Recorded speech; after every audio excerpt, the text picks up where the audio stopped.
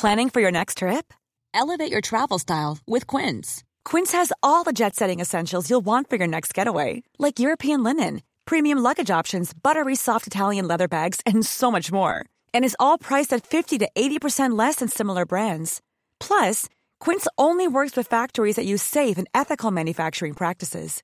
Pack your bags with high-quality essentials you'll be wearing for vacations to come with Quince. Go to quince.com/pack for free shipping and 365-day returns.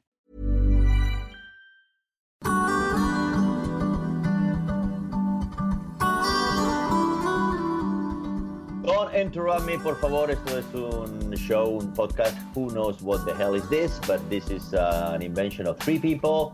One is called Lisa Button. Lisa, hola. Hola, aquí estoy. Lisa, desde Massachusetts. We're going to Brooklyn, New York. Neil Liber, how you doing, man? I'm doing very well, but I'm in Manhattan. Okay, well, you move. It's a huge place. So you move from one to the other like there's no tomorrow. And here I am in upstate New York. Guillermo Fesser. Hoy tenemos una invitada especial con una película especial que está moviendo y removiendo muchas emociones en España y a partir de ahora, bueno, ya lleva un rato, también en Estados Unidos y en otros países. ¿Cómo estás, Almudena? Hola, ¿qué tal? Hola a los tres. Almudena Carracedo, una de las directoras, codirectora de El silencio de los otros, junto con Robert Barr, que es tu marido. No hay pueblo en España donde no haya víctimas del franquismo, ¿no? Queremos a nuestros hijos, vivos o muertos. No es algo que mira al pasado. Estamos peleando por el futuro. Es la primera vez que ante sede judicial la voz de las víctimas se va a escuchar y se escucha por 10.000 kilómetros de distancia de nuestro país, ¿no?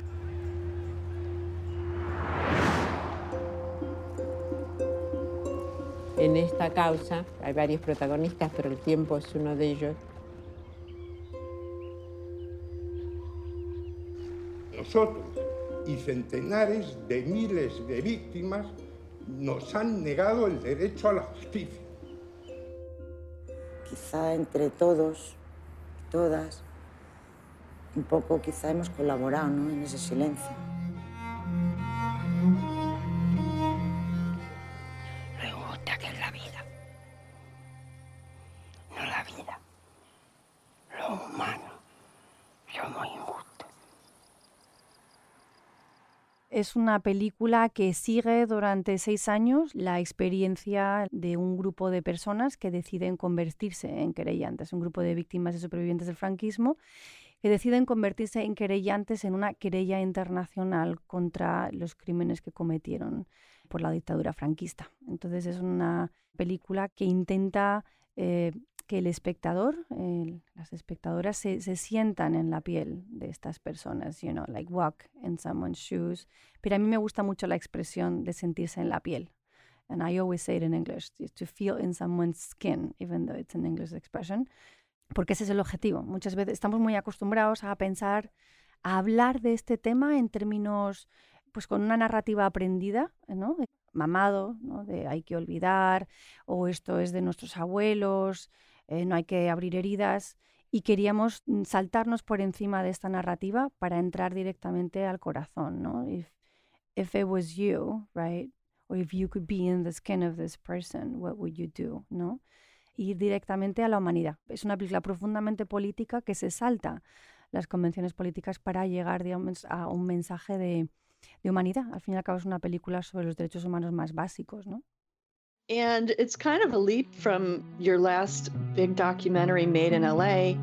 Cuando empezó todo, no sabíamos lo que iba a pasar. Solo sabíamos lo que teníamos que hacer. Teníamos miedo, pero no podíamos dejar que el miedo los paralizara. No nos quedaba otra opción más de que luchar.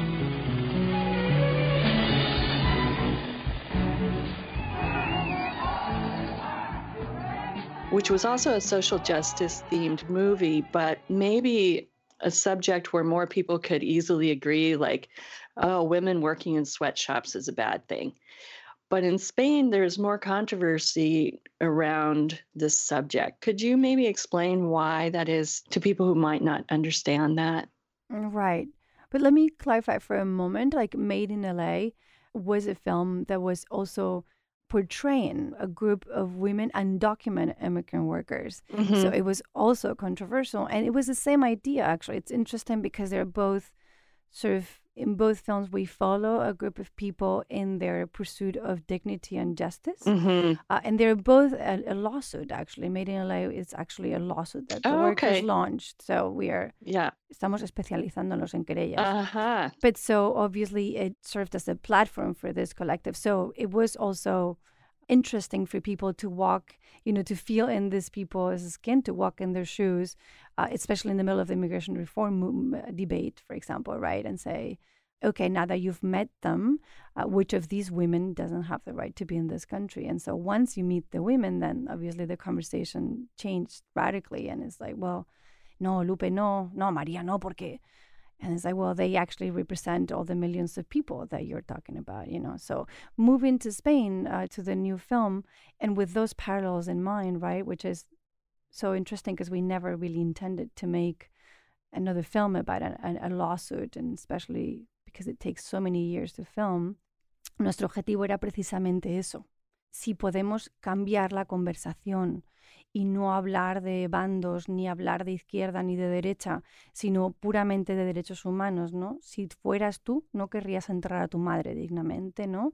No querrías que una persona que ha cometido crímenes contra ti tenga un proceso con todas las garantías de la ley, por supuesto, ¿no? No querrías encontrar al bebé que te robaron, ¿no? Y ahí es como cambia la conversación bastante. Y para la gente joven, por ejemplo, que ha visto la película, es una experiencia muy fuerte y muy emocionante también, pero casi de revelación, ¿no? De repente descubrir algo que no conocías. Y es precisamente porque es una historia que no conocemos en España, no ya mi generación, sino la generación que viene detrás de mí no conoce absolutamente nada. Por eso, uno de los objetivos era poder conocer esta parte de nuestra historia para poder entender nuestro presente, claro, y poder actuar sobre ese presente, ¿no? En España todavía hay mucha gente víctimas de la guerra civil y de los años posteriores a la guerra civil que fueron asesinados, que pertenecen al bando republicano y que están en fosas comunes y sus familiares no han podido recuperar los restos. Y la película cuenta la historia de muchas personas que quieren simplemente recuperar los restos de su padre o de su madre o de su abuela o de su abuelo o de su familiar que está todavía perdido, saben dónde, pero nadie les deja que vayan a buscarlo. Habla también de otro tema intrigante que tocaremos aquí, del robo de bebés, que es más sorprendente. Lo conocíamos en España por la dictadura argentina. Jamás sospechamos que en la España franquista se robaban bebés a rojos para dárselos a personas decentes y honradas y que los niños perdieran ese gen malévolo que supuestamente tenían los izquierdistas. Y sabemos también, aunque sabíamos algo de refilón, de repente, que había campos de concentración en España. Pensábamos que se había terminado la guerra y todos íbamos en 600 y resulta que era un poco distinto. Your personal connection in your own family. Right. So, my parents were active during the transition in the late years of the Franco regime. Yo crecí en España durante la transición. Tengo memorias de crecer en España, tengo memoria de manifestaciones, pero realmente es una historia que no, yo sé más, digamos, tengo una inquietud porque he crecido en esta familia, pero eso no significa que yo sepa lo que ocurrió o que a mí se me haya contado toda la historia de lo que ocurrió. Y lo que ocurre precisamente es que cuando llega la transición se produce un pacto de silencio, un pacto del olvido, en el que la sociedad decide que hay que pasar página, que para poder seguir adelante, que para poder entrar en democracia tenemos que olvidar todo lo que pasó. Y una cosa muy importante, se intercambia la justicia por la paz. O se plantea esta dicotomía, ¿no? ¿Queremos justicia o queremos paz? Entonces, para obtener la paz hay que, how do you say that? We have to give up justice, right?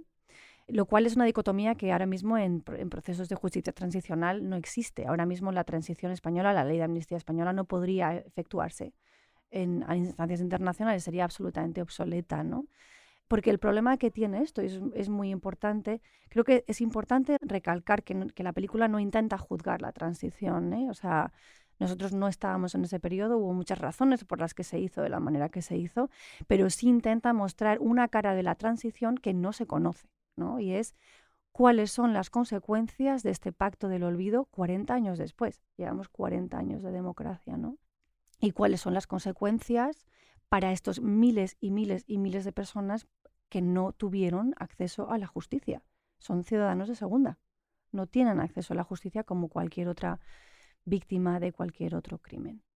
One thing that I think is really interesting is you choose to focus on one family that follows the generations where the mother was killed in 1936 and then her daughter grows up trying to get, her mother's remains, and then her daughter is now carrying the torch for that.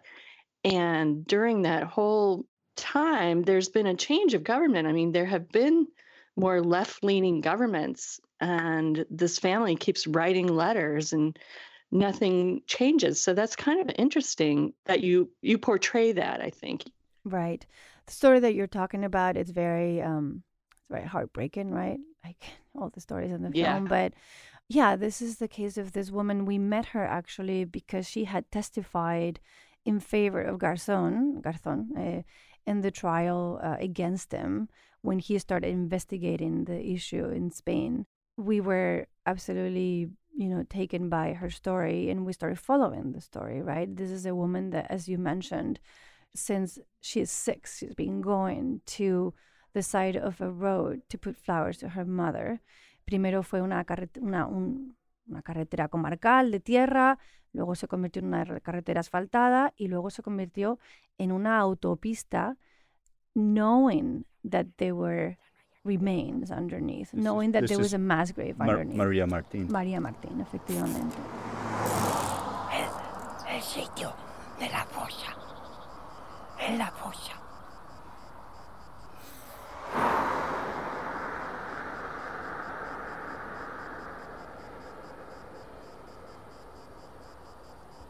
Mira, ahí, en ese zarzal, hay sus zarzales, tiraron la ropa y la dejaron desnuda.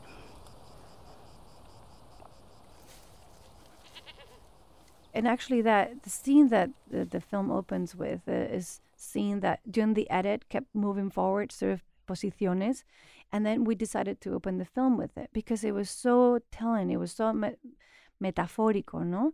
Of exactly what happens in Spain. There are these remains, people go on top of a road, on top of these remains, como si no hubiera nada debajo, como si no existiera. And yet, there are these flowers by the side of the road that tell you that something happened here. And every time she puts the flowers, someone takes the flowers away. Eso para nosotros era una metáfora de la España de cuando empezamos a grabar, ¿no? Nos dicen ahora, por cierto, que las flores duran más, lo cual nos llena de esperanza. So at one point, somebody mentioned there's in the phrase like there's a clamor contra la impunidad. Is it really a clamor contra la impunidad? Is it really something happening? Are we going into the right path? If there's a right path for this thing? Are we going in the path of justice? A ver, yo soy una optimista de estas empedernidas. Yo sí creo que estamos en el camino de la justicia. De hecho, Carlos Eslepoy, uno de los abogados de la querella que desgraciadamente se nos fue antes de terminar la película, siempre decía que la justicia era un horizonte, que el camino a la justicia era la justicia. Es decir, el proceso, este proceso en el que se embarcan estas víctimas de supervivientes, que se convierten en agentes activos de su presente al convertirse en querellantes, ese proceso ya de por sí ya es justicia. Ya está consiguiendo reparación, está consiguiendo traer verdad, y por ello la respuesta es sí, y en un sentido un poquito más práctico, estamos cada vez más cerca. Yo estoy convencida, y es algo que me ha demostrado los coloquios con la película, por ejemplo, que hemos tenido decenas y decenas. La reacción de la gente, de gente que no sabe nada, no te estoy hablando de gente simpatizante, gente que ha venido a ver la película porque había ganado un Goya, por ejemplo, gente que ha venido a ver la película porque le habían dicho que era buena, pero ni siquiera sabía de qué era. Es una reacción tan esperanzadora para mí de esta necesidad de hablar, como que te decía, ¿no? Hay hambre de memoria, hay hambre de conocer, y para la gente joven, insisto, es que a la segunda proyección se traen a sus amigos, se traen a sus padres, ¿no? Por tanto, yo sí tengo mucho optimismo de que estamos en el camino correcto. no es un clamor como lo fue en Argentina, por ejemplo. Estamos a años luz de Argentina en muchísimos sentidos con respecto a justicia transicional, a los juicios, a la memorialización, a que los centros de tortura se conviertan en centros de memoria. En España estamos muy lejos todavía, pero sí estamos cada vez más cerca en el sentido de que yo siento que la sociedad está preparada ya para esta conversación. Lo he sentido con la salida de la película, con la emisión en televisión. Lo siento de verdad en el corazón, no lo digo porque me estéis entrevistando, es que lo siento porque lo he visto. Gente que me ha venido y me ha dicho gracias, porque me ha cambiado la película, la manera en que yo tenía de verlo.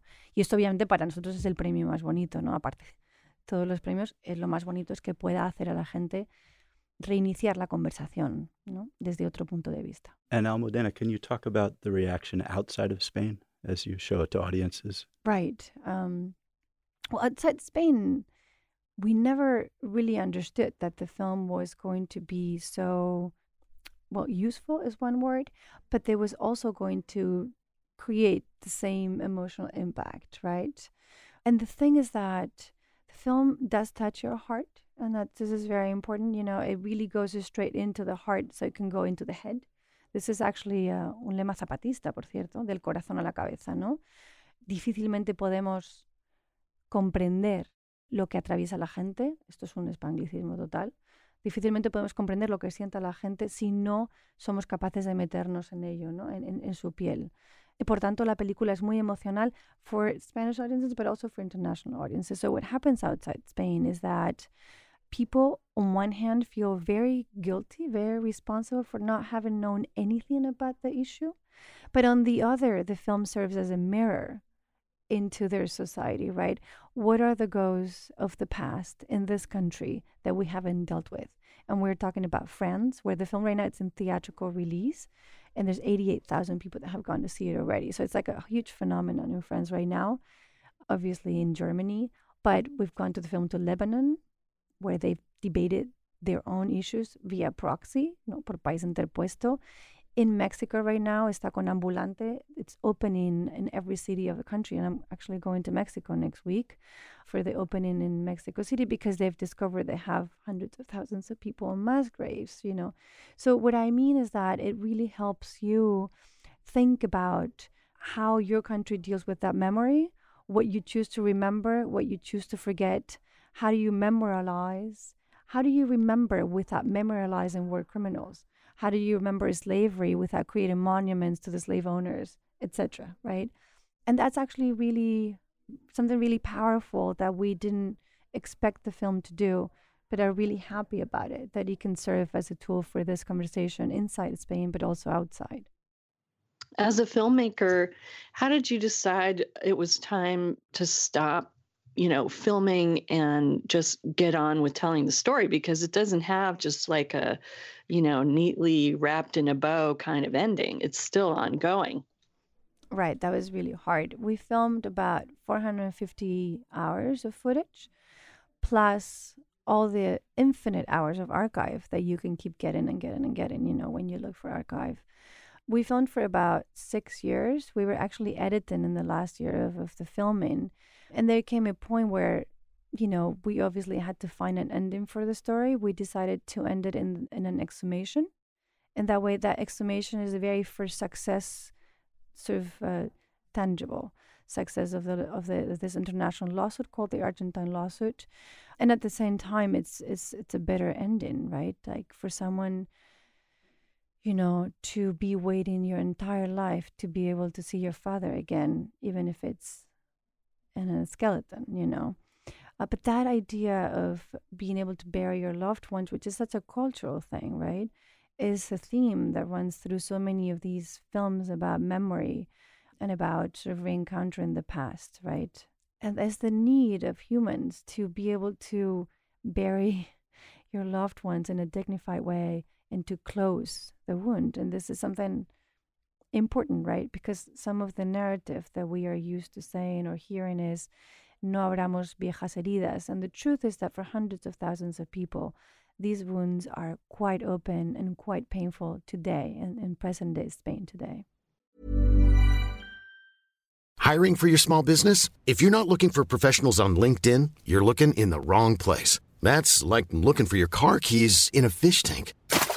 LinkedIn helps you hire professionals you can't find anywhere else, even those who aren't actively searching for a new job but might be open to the perfect role. In a given month, over 70% of LinkedIn users don't even visit other leading job sites. So start looking in the right place. With LinkedIn, you can hire professionals like a professional. Post your free job on linkedin.com/people today. La película no es sobre la guerra civil, porque bueno, hay muchas personas que murieron en la guerra civil y que son los restos por los que esas familiares luchan para encontrarse con ellos y tener, como dices tú, ese encuentro final, ¿no? Esa despedida que todos necesitamos. Pero la película es, sobre todo, yo creo, sobre el franquismo. Aparece un personaje, Billy el niño, que continuaba torturando en los años 60, los años 70. Primera pregunta, ¿qué es de Billy el niño? Porque se ha intentado desde Argentina que Billy el niño se sentara en el banquillo y me parece que de momento no ha sido posible. ¿Por qué no? ¿Y qué es de Billy el niño? Y segunda pregunta, dentro de la misma pregunta, ¿te encuentras con público sorprendido también por la imagen de Franco? Franco, que era un dictador que se supone que era bueno, que fue Eisenhower, le dio un abrazo, incluso hicimos la camisa Ike en España, camisa Ike, ¿y qué camisa? Que era la camisa de Ike Eisenhower, que era blanca y estupenda, como ninguno la teníamos, y entonces los españoles podíamos tener de repente la camisa americana y los americanos eran amigos y nos pusieron las bases, y Franco era un buen tipo que nos evitó la Segunda Guerra Mundial. ¿Hay sorpresas también sobre que ese buen tipo, dictador tan amable con los nietos, tenía un señor llamado Billy el niño que torturaba a tu vecino? Sí, a nivel internacional obviamente se conoce tan poquito de esto. Se sabe un poquito de la guerra civil, se sabe un poco, bueno, Hemingway, Capa, ese tipo de cosas. Aquí en Estados Unidos se estudia que la guerra civil fue el preludio de la Segunda Guerra Mundial, lo cual en España, por supuesto, no se habla así de la guerra civil en ese contexto, pero se sabe muy poquito. Hemos oído esta idea del dictador benévolo, este ancianito que era muy bueno y tal. Hay mucha sorpresa porque no se conoce este periodo. Y efectivamente, la película no es sobre la guerra civil, ni siquiera es sobre la dictadura. La película es sobre el presente. El universo de la película realmente es la transición. Es ese momento en que España transiciona de esta dictadura desconocida internacionalmente en su extensión más sangrienta, ¿no? Transiciona a esta democracia, ¿no? Entonces la película realmente transcurre en presente, viaja al pasado para entender el presente, pero esencialmente es una película en la que sigue a las víctimas en ese presente.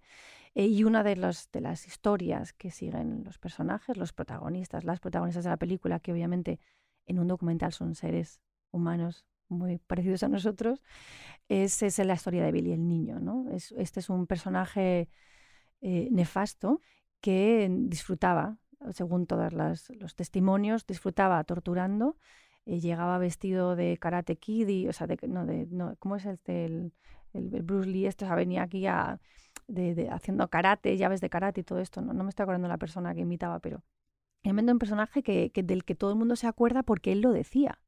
Acuérdate de que quien te ha pegado es Billy el niño. Obviamente hay miles de Billy el niño. Hay muchísimos policías que no se sabe cuál es su nombre, ¿no?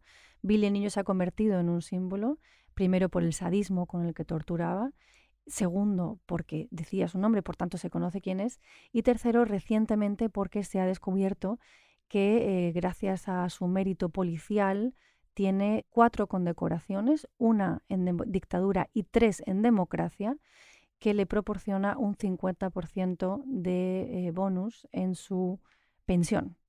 Que pagamos, por supuesto, todas y todos los españoles, ¿no? Como dice Chato, a cuenta del trabajo bien hecho de torturarme. Eso es lo que dice Chato, ¿no? Este señor sigue exactamente igual. Cuando el gobierno socialista llegó al poder en junio, una de las cosas que hizo fue prometer que se le iba a quitar esta pensión honorífica. Esto al final no se ha producido. Es cierto que ha sido un gobierno truncado. Veremos ahora qué pasa con este nuevo gobierno, pero obviamente hay muchas de estas cosas que se han quedado colgadas, ¿no? ¿Qué pasa con Billy el niño? ¿Qué pasa con el Valle de los Caídos? Que bueno, vamos a tener que ver ahora en esta legislatura si realmente el Partido Socialista cumple o hace las cosas que dice que quería hacer. Que yo estoy convencida de que las quiere hacer, pero veremos efectivamente si esto se hace o no se hace. Por ejemplo, el 10 de junio está prometido que van a sacar a Franco del Valle de los Caídos. Bueno, han ido posponiendo la fecha. Yo el día que pase, yo soy como esta, como era este San qué, ¿no? Hasta que no lo vea no lo crea. Tiene que meter el dedo en la llaga, ¿te acuerdas, no? Pues yo cuando lo vea lo creeré y me alegraré muchísimo. I noticed in the graphic design, like the opening of the movie, it has like silence others, and then it puts in the and of. So then it's the silence of others. And I'm sure every single thing is very deliberate in your production. So can you tell us a little bit about that and why you didn't call it When Pigs Fly? Because I thought that might have been an alternative title. Well, I have to tell you that when we were finishing the film, we had a 5-page document with like hundreds of titles. Like we just did the sort of brainstorming of like, okay, ¿cómo podemos llamar a la película? And one of it was When Pigs Fly, precisamente porque es una de las frases que dice María Martín en la película, ¿no? Ella siempre escribe a todo el mundo y les dice un saludo de esta mujer que sigue esperando que las ranas críen pelo, which is translated as When Pigs Fly. Realmente el título surge muchísimos años antes de empezar la película. Yo leo La voz dormida, es un libro que me cuesta 3 años leer, del dolor que me producía, ¿no? Y esto te habla cuando tú me preguntaste por qué he hecho la película, ¿no? Era un dolor que iba acumulándose dentro de mí. Había hecho Made in LA y era como, ¿cómo puedo estar haciendo películas sobre otras luchas por los derechos humanos en otras partes del mundo cuando tengo una cuenta pendiente con mi propio pasado que yo no he saldado, ¿no? Como parte de este proceso leo La voz dormida. De verdad me cuesta 3 años leerla porque tengo que cerrar el libro todo el rato. Cuando termino de leerlo, investigo a Dulce Chacón. Acaba de fallecer, lo cual me dio una pena infinita no haberla podido conocer.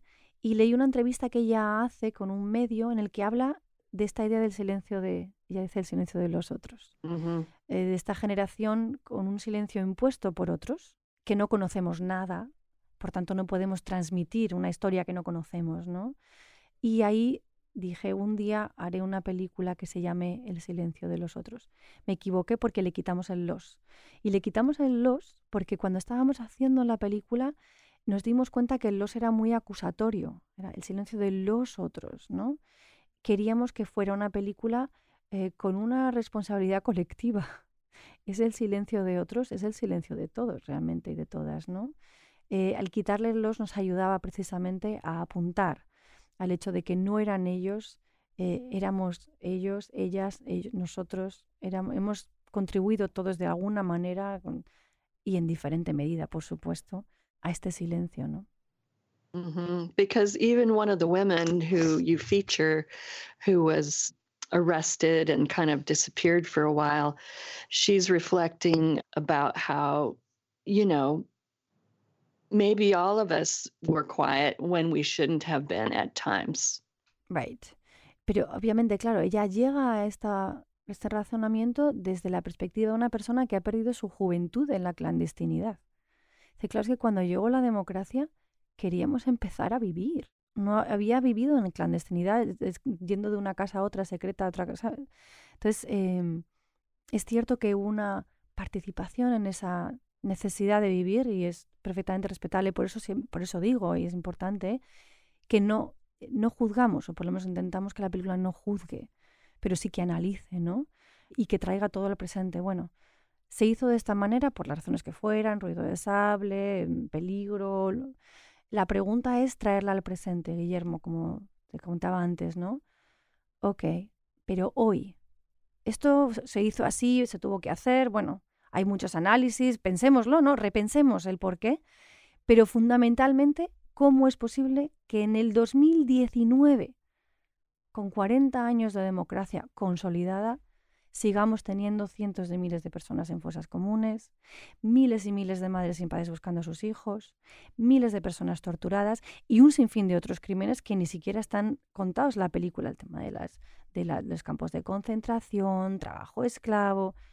Todo esto, el Estado español a día de hoy no solamente no ha pedido perdón, es que no lo ha reconocido como Estado, por tanto las víctimas no tienen estatus de víctimas, no son reconocidas como víctimas, no tienen ningún tipo de compensación como víctimas y es algo que se ha ocultado, digamos, ¿no? Durante muchísimo tiempo.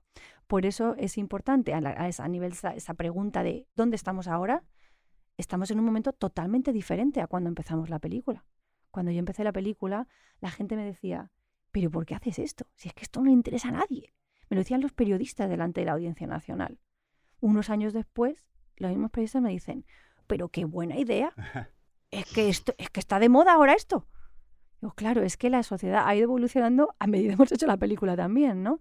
Y ahora, pues la película llega en un momento maravilloso para utilizarla para esta conversación, ¿no? Hablemos de ese pasado, pero sobre todo hablemos de este presente, ¿no? Y esta nueva generación que entra en la escena política y en la escena cultural y social, ¿no? You acted like journalists as opposed to activists by telling the story of an activist lawsuit, essentially. But you said, right. Watch this movie and your audience, you can judge for yourself what you think. You didn't tell people right. what to think. Aunque ahora somos activistas. Ahora, una vez terminada la película, el trabajo que hacemos, o sea, nos quitamos la gorra de cineastas, si es que existiera tal gorra, y nos convertimos en... Activista, más bien en agitadores culturales. A mí me gusta esta palabra. En utilizar un producto cultural para crear conversación, para generar una conversación necesaria, con una herramienta adecuada, que ha llegado a la gente joven, por ejemplo, y otras cosas pues a lo mejor no habían llegado. Pero teniendo en cuenta además, y con toda la humildad real, que somos parte de un continuo, de libros, de películas, de obras de arte, de pintura, de teatro, que han hablado de esto. Acabamos de llegar, pero realmente somos parte de algo muchísimo más grande, ¿no? Lo que pasa es que ha llegado en un momento muy interesante para generar esa conversación, o para ser parte de esa conversación. Es muy importante. Para mí personalmente ha sido muy emocionante que mencionaras a Dulce Chacón, a la que yo conocía y admiraba y quería mucho. Era amante del flamenco, la teníamos todos los años en primera fila en el Flamenco Patós. Y recuerdo cuando decidió hacer este libro y recuerdo cuando decidió entrevistar gente, entre ellas a la madre de Juan Luis Cano, el que era mi compañero en Goma Espuma, y como las historias que contaba ya de pequeñita yendo a la cárcel de mujeres a llevarles cantarillos de leche, a cantarles flamenco por las rejas. ¡Bah! Pero en este continuo... En este continuo que mencionas, ¿no? Me alegra porque muchas veces hay mucha gente que son como puntitos que se difuminan y desaparecen, pero cuando te das cuenta, cuando profundizas en las cosas, cuando tienes más tiempo de mirarlas, te das cuenta que esos puntos se conectan, ¿no? Sí. Y qué maravilla que aquella historia de Dulce Chacón, que fue en un momento posiblemente desafortunado de la historia, cuando nadie quería saber cosas de la guerra civil, ¿no? Hace que estemos hoy aquí hablando de esto, ¿no? Sí. Me parece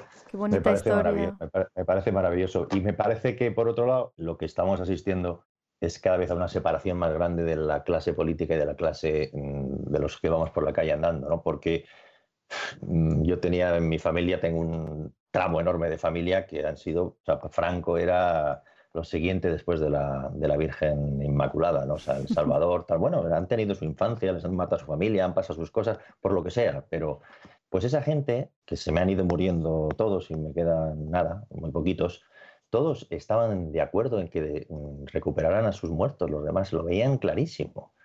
Estoy hablando de gente que más franquista imposible, más pro régimen franquista imposible, más horrorizados con el tema de los rojos y la guerra imposible, y sin embargo lo que entendían perfectamente que recuperaran esa. O sea, ¿quién no entiende eso? Entonces te das cuenta que igual efectivamente nos han vendido que España cambió del blanco y negro al color, pero lo que pasó es que la gente que iba de negro se puso una capa de colorines y seguían siendo los mismos. Y entonces, por la vergüenza de que no se les caiga el abrigo, les veamos, pues en nombre de todos dicen que nos callemos, ¿no? Porque si no, no tiene ningún sentido. Es que nos han vendido esto, Guillermo. Esto es lo que te contaba con los coloquios, los que os contaba ahora mismo, ¿no? A nosotros nos han vendido algo que luego no es lo que me he encontrado. Nosotros esperábamos que hubiera una oposición brutal, que la gente en los coloquios se pusiera a pelearse entre ellos. No, la gente se abraza en los coloquios. Gente que no sabía nada abraza a una víctima que acaba de contar en público algo que no había contado en su vida. Es bonito. A mí me da muchísima pena que hayamos tardado tanto en contar esto, en hablar de esto.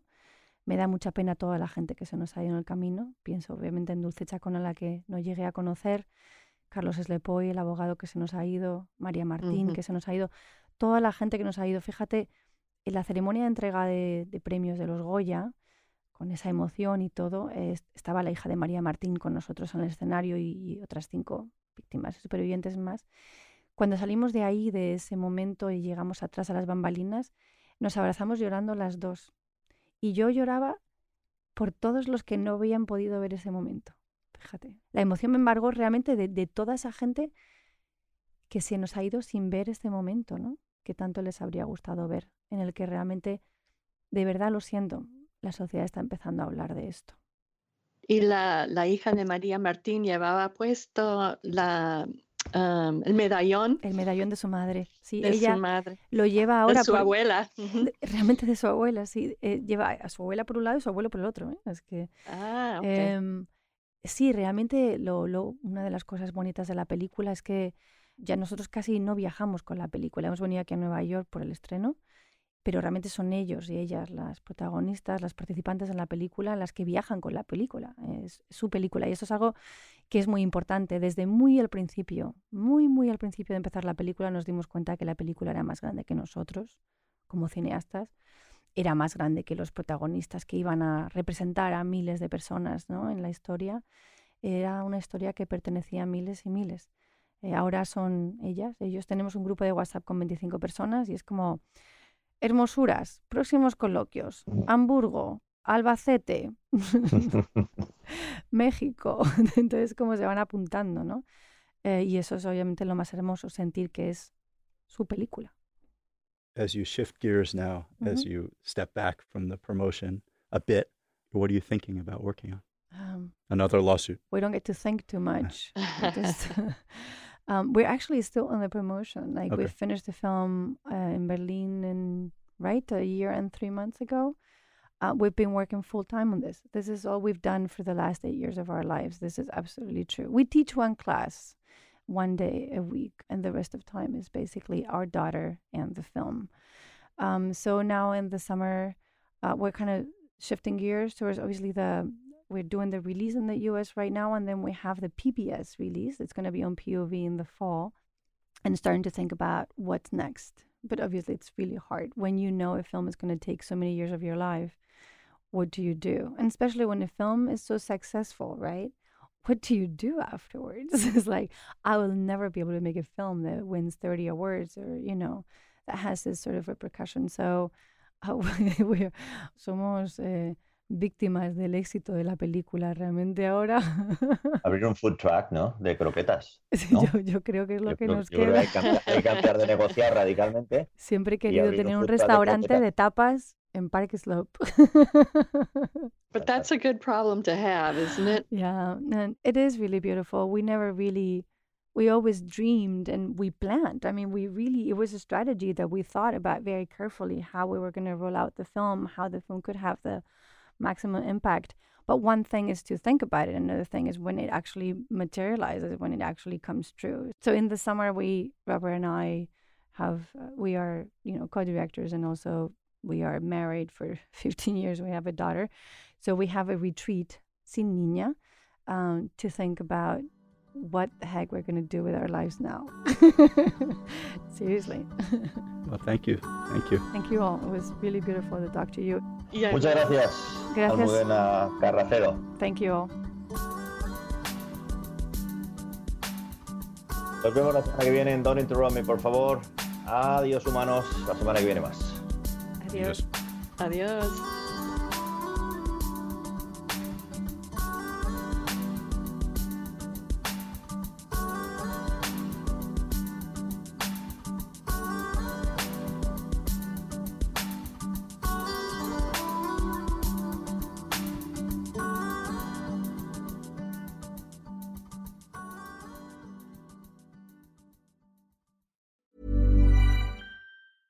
Even when we're on a budget, we still deserve nice things. Quince is a place to scoop up stunning high-end goods for 50 to 80% less than similar brands. They have buttery soft cashmere sweaters starting at $50, luxurious Italian leather bags, and so much more. Plus, Quince only works with factories that use safe, ethical, and responsible manufacturing. Get the high-end goods you'll love without the high price tag with Quince. Go to quince.com/style for free shipping and 365-day returns.